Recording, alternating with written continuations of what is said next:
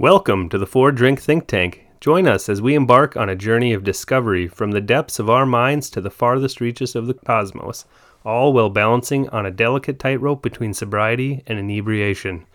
We may not have actual credentials or any real expertise, but armed with our wits, our questionable knowledge, and a healthy dose of liquid courage, we'll tackle the big questions that keep us up at night. So grab your favorite libation, sit back, and prepare to witness the magic that can happen when two semi-sober pseudoscientists tackle the biggest questions of our time. Welcome to the Four Drink Think Tank. Who are we? I'm your director of delightfully daft discourse, Kenny. And I'm your chief officer of absurdity, Chad. This week, we're going to talk about a topic that is very near and dear to a lot of us. Things that are hot and fire and spicy. So we got a good set of things for you today. And to lead us off with that, our drink of the week is none other than Fireball Whiskey.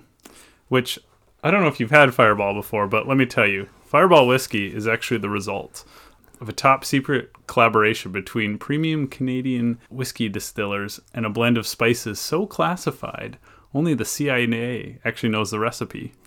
With its high-tech flavor of engineering and molecular-level precision, it is the perfect spirit for those who want to indulge in a little covert ops while they drink. And so with that, I think we will indulge in some covert ops. In our first shot.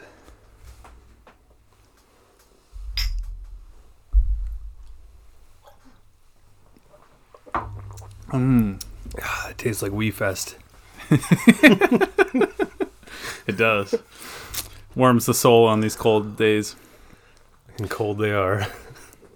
Yeah, well, let's jump right into it. So the topic this week is hot and spicy things. So let's talk about what is heat. Because it's kind of a mystery. You touch something and you burn your hand and it hurts. And why? Why do things get hot? So the short answer is that the molecules move faster. And they bounce around really quick and they're jiggling together and supposedly you feel that as heat. But why does that make any sense, right? If it's just about the molecules or the atoms of whatever moving around, then how come when you pick up a baseball and you throw it, the baseball doesn't get hotter? I mean, technically it would heat up slightly as it's moving, wouldn't it? Well, yeah. Or no? Through the air, but I mean... I'm not a scientist, I don't know exactly, but... Fair enough. And most of us aren't here.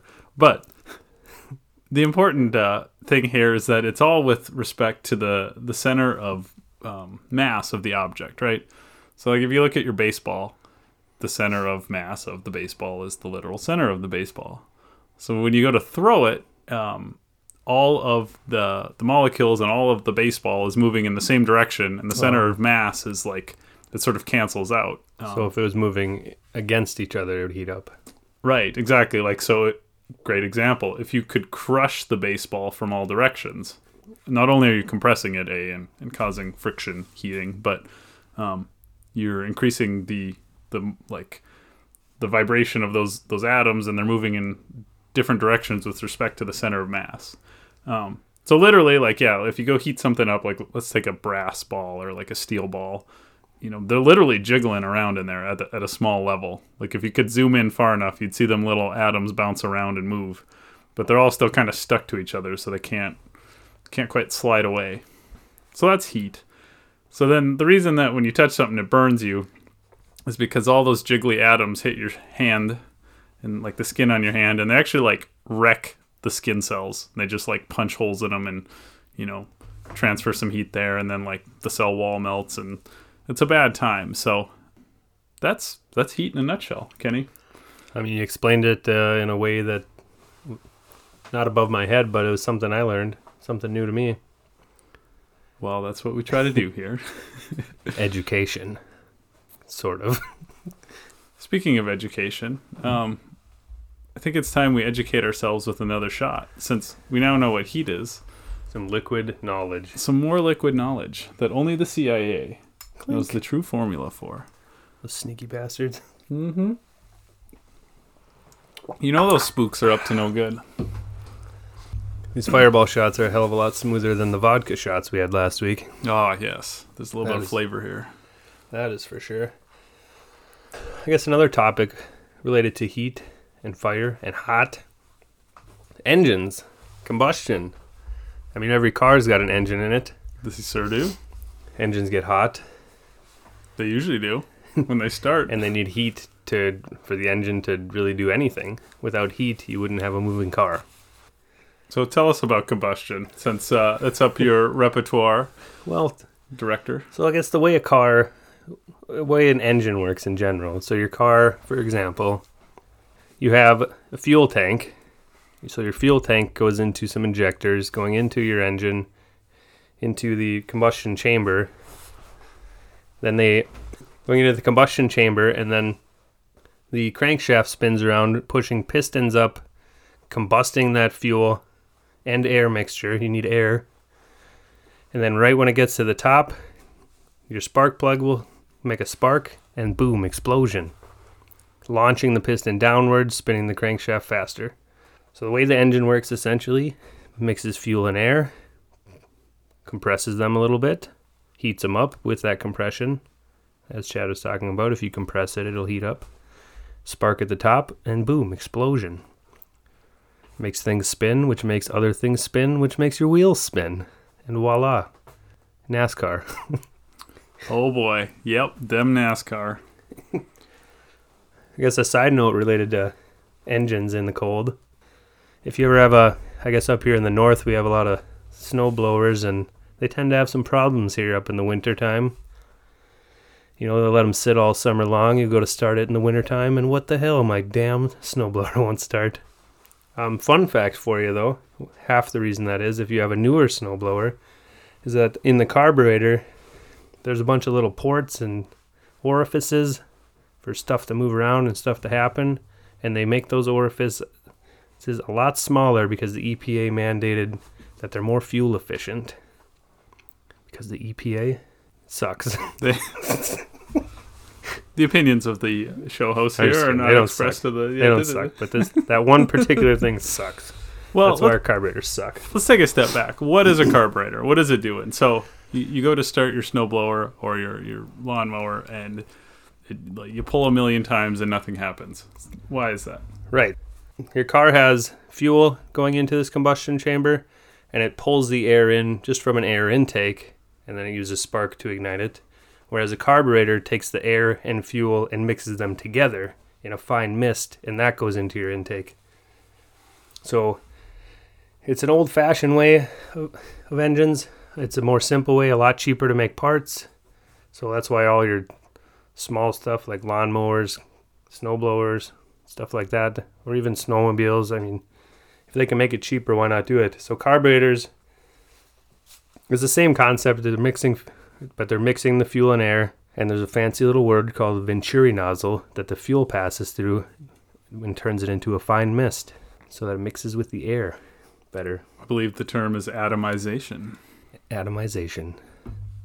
But I like Venturi nozzle. Don't forget that word. Venturi nozzle. Venturi is a good word. I believe Venturi is just any sort of port where you've got a restriction where it goes down, like a tube, if it goes from a big diameter to a little diameter and then back to a big diameter. Right, and that's all it really is there's big diameter to little diameter, and the engine itself is pulling suction to pull the fuel through that nozzle and atomizing it. And correct me if I'm wrong, but doesn't the fuel come in at the little, like where the restriction would be in this tube or this port? Yes. Yeah, so your carburetor has a fuel, like a little miniature fuel tank. It's got a float that'll keep it refueled. And then in order for the fuel to get into the engine, it has to pass through that Venturi nozzle and get atomized. All right, so my carburetor's gummed up, and it won't get fuel into the engine to work. What's going on there? How come I'm not getting started? Yeah, super. I mean, along with this EPA regulation, better fuel efficiency, blah, blah, blah, boring. Along with that, those smaller ports. So the reason your carburetor gums up, or the biggest reason, I mean, gasoline has an expiration date. It doesn't last forever.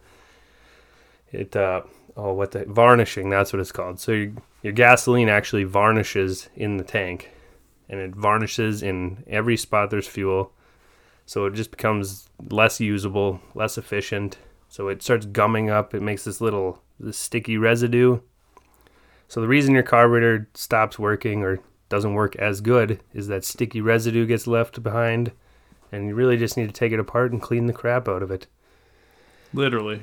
And if you've heard of a ultrasonic cleaner, that works absolutely great for cleaning your carburetors. You can take your whole entire carburetor apart, take all the little nozzles, everything apart, throw it in this ultrasonic cleaner, let it sit for a couple hours, and voila, brand new carburetor. Save yourself time, save yourself money. Don't buy a new snowblower or lawnmower. Clean your carbs. That's my TED Talk. And this concludes the TED Talk for today. Well, actually, it doesn't, though. So let's take another step further. So that's a gas engine, right? Yes. Tell me about diesel. Diesel engine, the difference is it doesn't need a spark to ignite because it's under so much pressure that the pressure... So a diesel engine, no spark plug, the compression is so much higher that it just explodes under pressure, which is awesome. That's a lot of freaking pressure. So that's why diesel engines are built sturdier. They're more heavy duty to handle that extra pressure, extra compression, extra big explosions. But yeah, the problem with diesel, it's a lot more expensive to make those heavier duty engines. Diesel itself is more expensive in today's day and age, but also diesel doesn't really like starting when they're really cold. Some of them will do it, but the first problem you have with diesel in the wintertime, you have to have additives in your diesel to keep it from gelling up, or it literally will turn to just like a gel. And then that doesn't flow. That doesn't help you. So a lot of diesel engines, like when you start your car, or a vehicle that's a diesel, it'll have glow plugs in it to actually heat the block up a little bit to help it warm up and then start better in the wintertime. I don't know how I was trying to word that, but... Well, basically the gist of it. You increase the temperature of that cylinder. Yeah. Again, hotness. Yep. Or like a diesel generator or just a standby diesel. They'll use a lot of coolant heaters usually, just keeping the jacket of the engine warm, the block itself, I guess, warm. Oil pan heaters are great for them, but yeah, essentially diesel. Diesel? More power. More power. Which I think brings us to our next sponsor. So... When you have... We're doing a shot first? Oh, well, we can certainly do that first. Man, I'm just so parched. We are parched. Cheers. It's been talking too much. Woo! All right. What do we got for a sponsor? For today's sponsor, we've got an interesting product from GripTech. So GripTech has a new product that is called an anti-lubricant. So let me tell you about them. Are you tired of slippery, slimy, lubricated nonsense? Do you crave the raw, gritty, unadulterated feel of metal on metal? Then boy, do we have a product for you. Introducing GripTech, the world's first provider of anti-lubricants. That's right. They're all about the dry, gritty, squeaky sensation that only metal on metal can provide. Our specially formulated coatings and treatments strip away all of that pesky lubrication, leaving you with a pure, unadulterated friction experience. From rusty gears to squeaky door hinges, GripTech's products are perfect for anyone who loves that rough, grinding sensation. Plus, our products are made from entirely recycled scrap metal, so you can feel good about supporting the circular economy and the environment. So why settle for smooth, lubricated performance when you can embrace the raw power of friction with GripTech? Try our products today and get ready to feel the burn. Oh. That's a great sponsor. I love GripTech. I hate lubrication, I guess. Would you use them on your cylinder walls in your diesel engine? If you want to make a smoke machine. Yeah, that's true. But anything can be a smoke machine if you operate it wrong enough. This is fair. You just got to set it on fire and you're good to go. Anti-friction. Anti-friction. That's funny. All right. So this brings me to a topic of fire and intense heat, but on an order of magnitude larger than a diesel engine. So diesel gets hot, right? What does it burn at? Is it like 500 C, 400 C? I don't remember the exact temperature, but yeah, it's definitely very hot. It's very up there. So what we want to talk about today now is nuclear fusion, which is 5,000 or 50,000 C. So the last couple of weeks here, there was a breakthrough in nuclear fusion. So let's take a step back. So what is nuclear fusion? So if with diesel engines or gas engines, you're taking a fuel or hydrocarbon and you're applying heat and a spark and oxygen, and you're making more heat and I guess carbon dioxide. Nuclear fusion is kind of on the other end of it, where you're taking helium, or you're taking hydrogen, or you can use helium in some instances, and you're trying to smash it together so that it forms a new element, in this case helium, or lithium if you continue to smash helium. And what happens is when you smash these atoms together, if you count all the particles in there, you find out that you end up short. But one of the particles gets converted to just like pure energy, usually in the form of radiation of some sort. And this is great because it makes it really, really fucking hot, which you can use to usually heat steam or something like that, and then spin a turbine and make power. So the breakthrough then was a couple of weeks ago at the Lawrence Livermore National Laboratory in California, where they were able to break even. So what does this mean? Well, they have these giant superconducting magnets. So magnets cooled to almost absolute zero, which is the opposite of being hot. In fact, that's the furthest away you can be from that.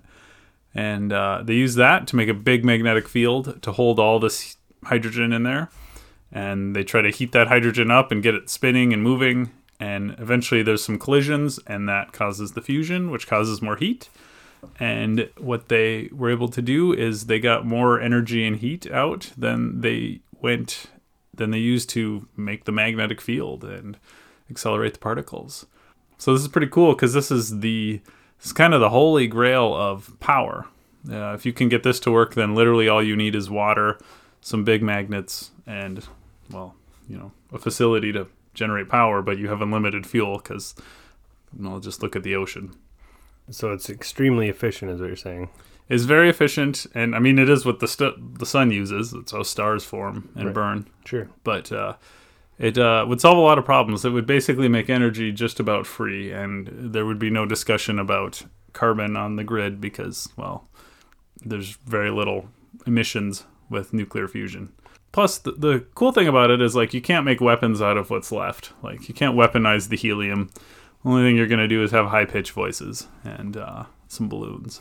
So that was pretty cool. On that note, though, I'm going to take a step back to maybe a year or so ago when there was another breakthrough with fusion, but it was a little bit different. So in the first example, you heat up hydrogen by smashing it together in a confined magnetic field, and you make fusion that way. There's this new type of fusion where it requires a very, how should we say, special laser, chirped pulse laser that you shoot into a cloud of hydrogen. And on the other side of that cloud of hydrogen is this boron plate. And what happens is the laser hits some of those hydrogen molecules floating around and shoots them into the plate and literally embeds them in there. And then there's an electron that gets stripped off, which electrons are basically electricity. And they get stuck on the plate, and then they make the plate negatively charged because electrons are negatively charged, and there's a whole bunch of them piling up on this plate. And you literally just pull the power right off the plate. And so this hasn't been fully tested yet, but this would be the sort of thing that could potentially be portable. I mean, maybe not in a car, but maybe in a large ship or an aircraft or something. You could just fire this laser into this plate with this cloud of hydrogen and get electricity out without needing a generator, without needing steam or turbines or anything. So in other words, this is probably the power source we need to build Master Chief and a suit of armor for Halo. And we need to get on that ASAP. Why are we not funding this? We should fund this. We could fund this. We have money here. We have a little bit of money. We could make this work. What are we waiting for? Should we start a GoFundMe page to make Master Chief? Let's do it. Well, let's just go. We'll go hit up some venture capitalists later.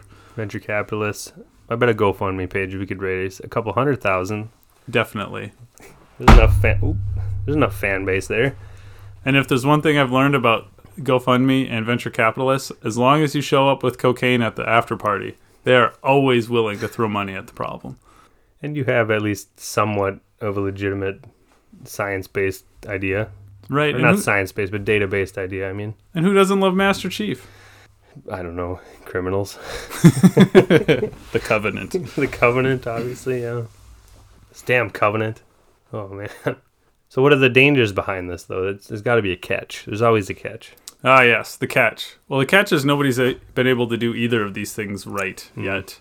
So there's this joke about nuclear fusion that it's always 30 years away, even 30 years later. Right.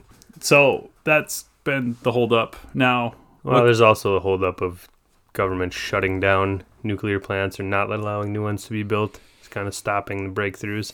Right. I mean, fission definitely is. So fission is the opposite of fusion, also hot, where you take uranium, like you make nuclear weapons so a out of. nuclear plant is fission, right? Yes, not right fusion. now. Sure. But, however, the principles are very similar, and there was this thought that maybe we could convert some of the old fission plants to fusion plants because a lot of the footprint is similar. Sure. But, yeah. Why aren't we funding this? Sounds like we just need to fund more and get some more guys on this.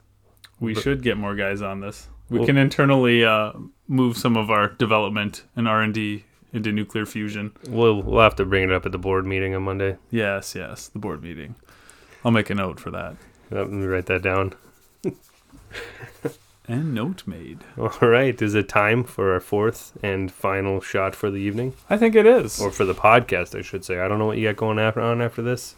Well, we want to continue that sweet spot, as we talked about last week, of cognitive breakthroughs and discovery. And we are in the perfect state and on the up and up in that. So, yep. Cheers to that.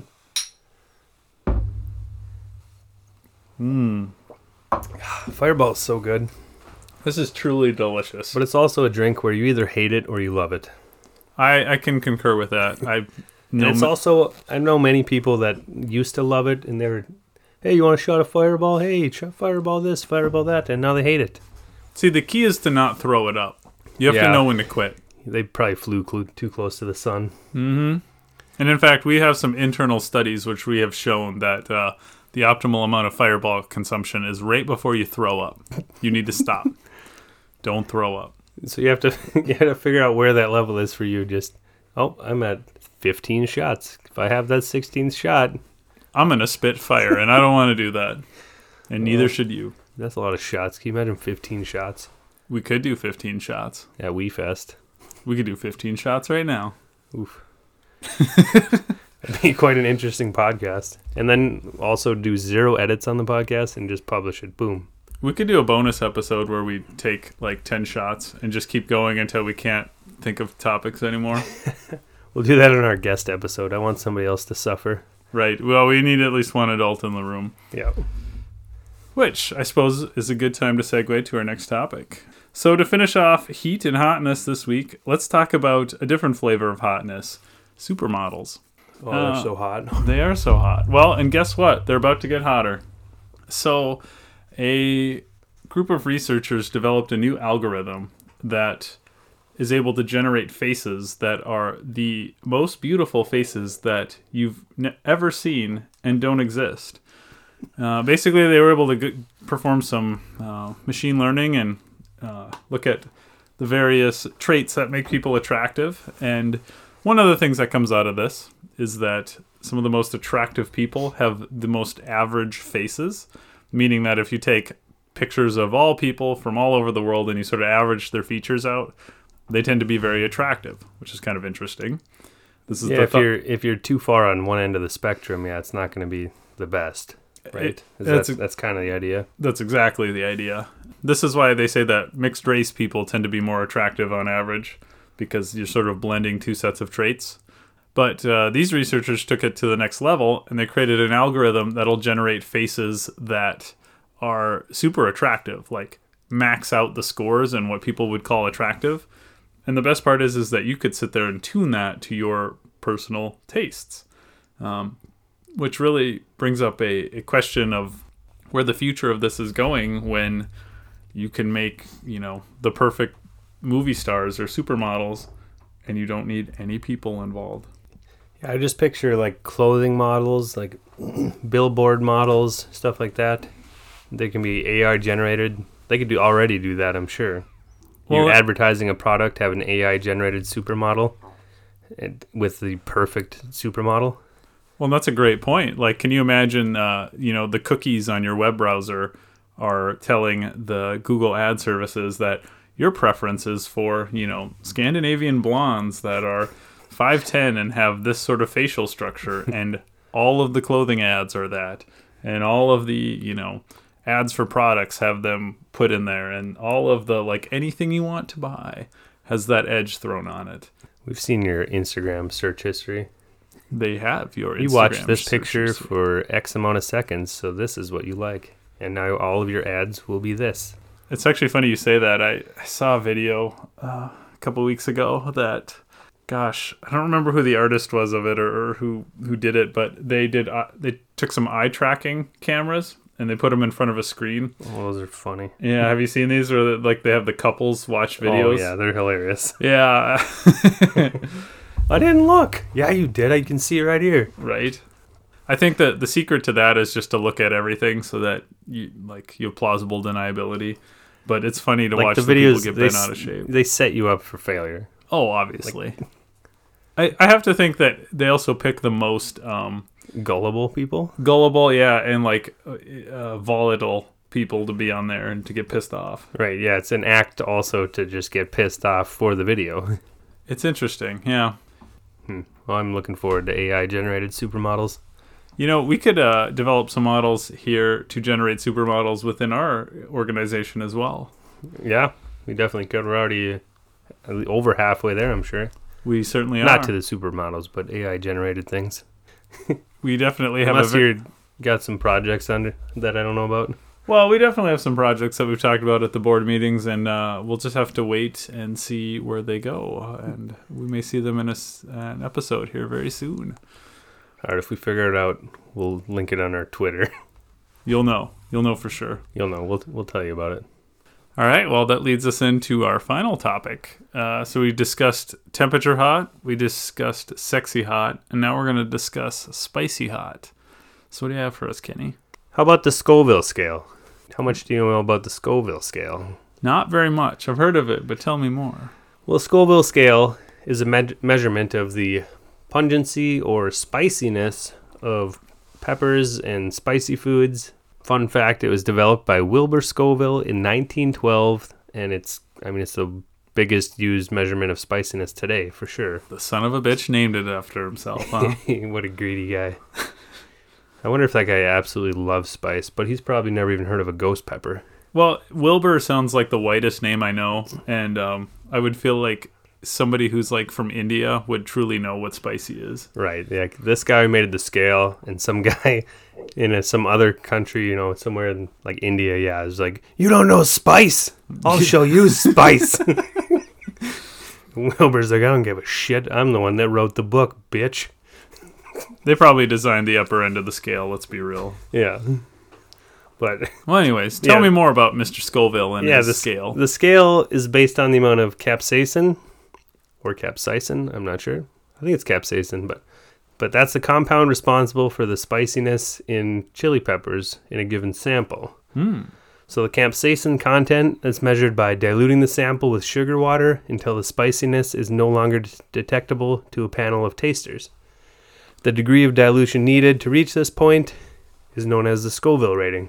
Okay, so basically take a pepper and grind it up, throw it in some sugar water, and how much you need to dilute it is how spicy it is, kind of. Right, yeah, definitely. So, for example, a jalapeno pepper has a Scoville rating of 2,500 to 8,000.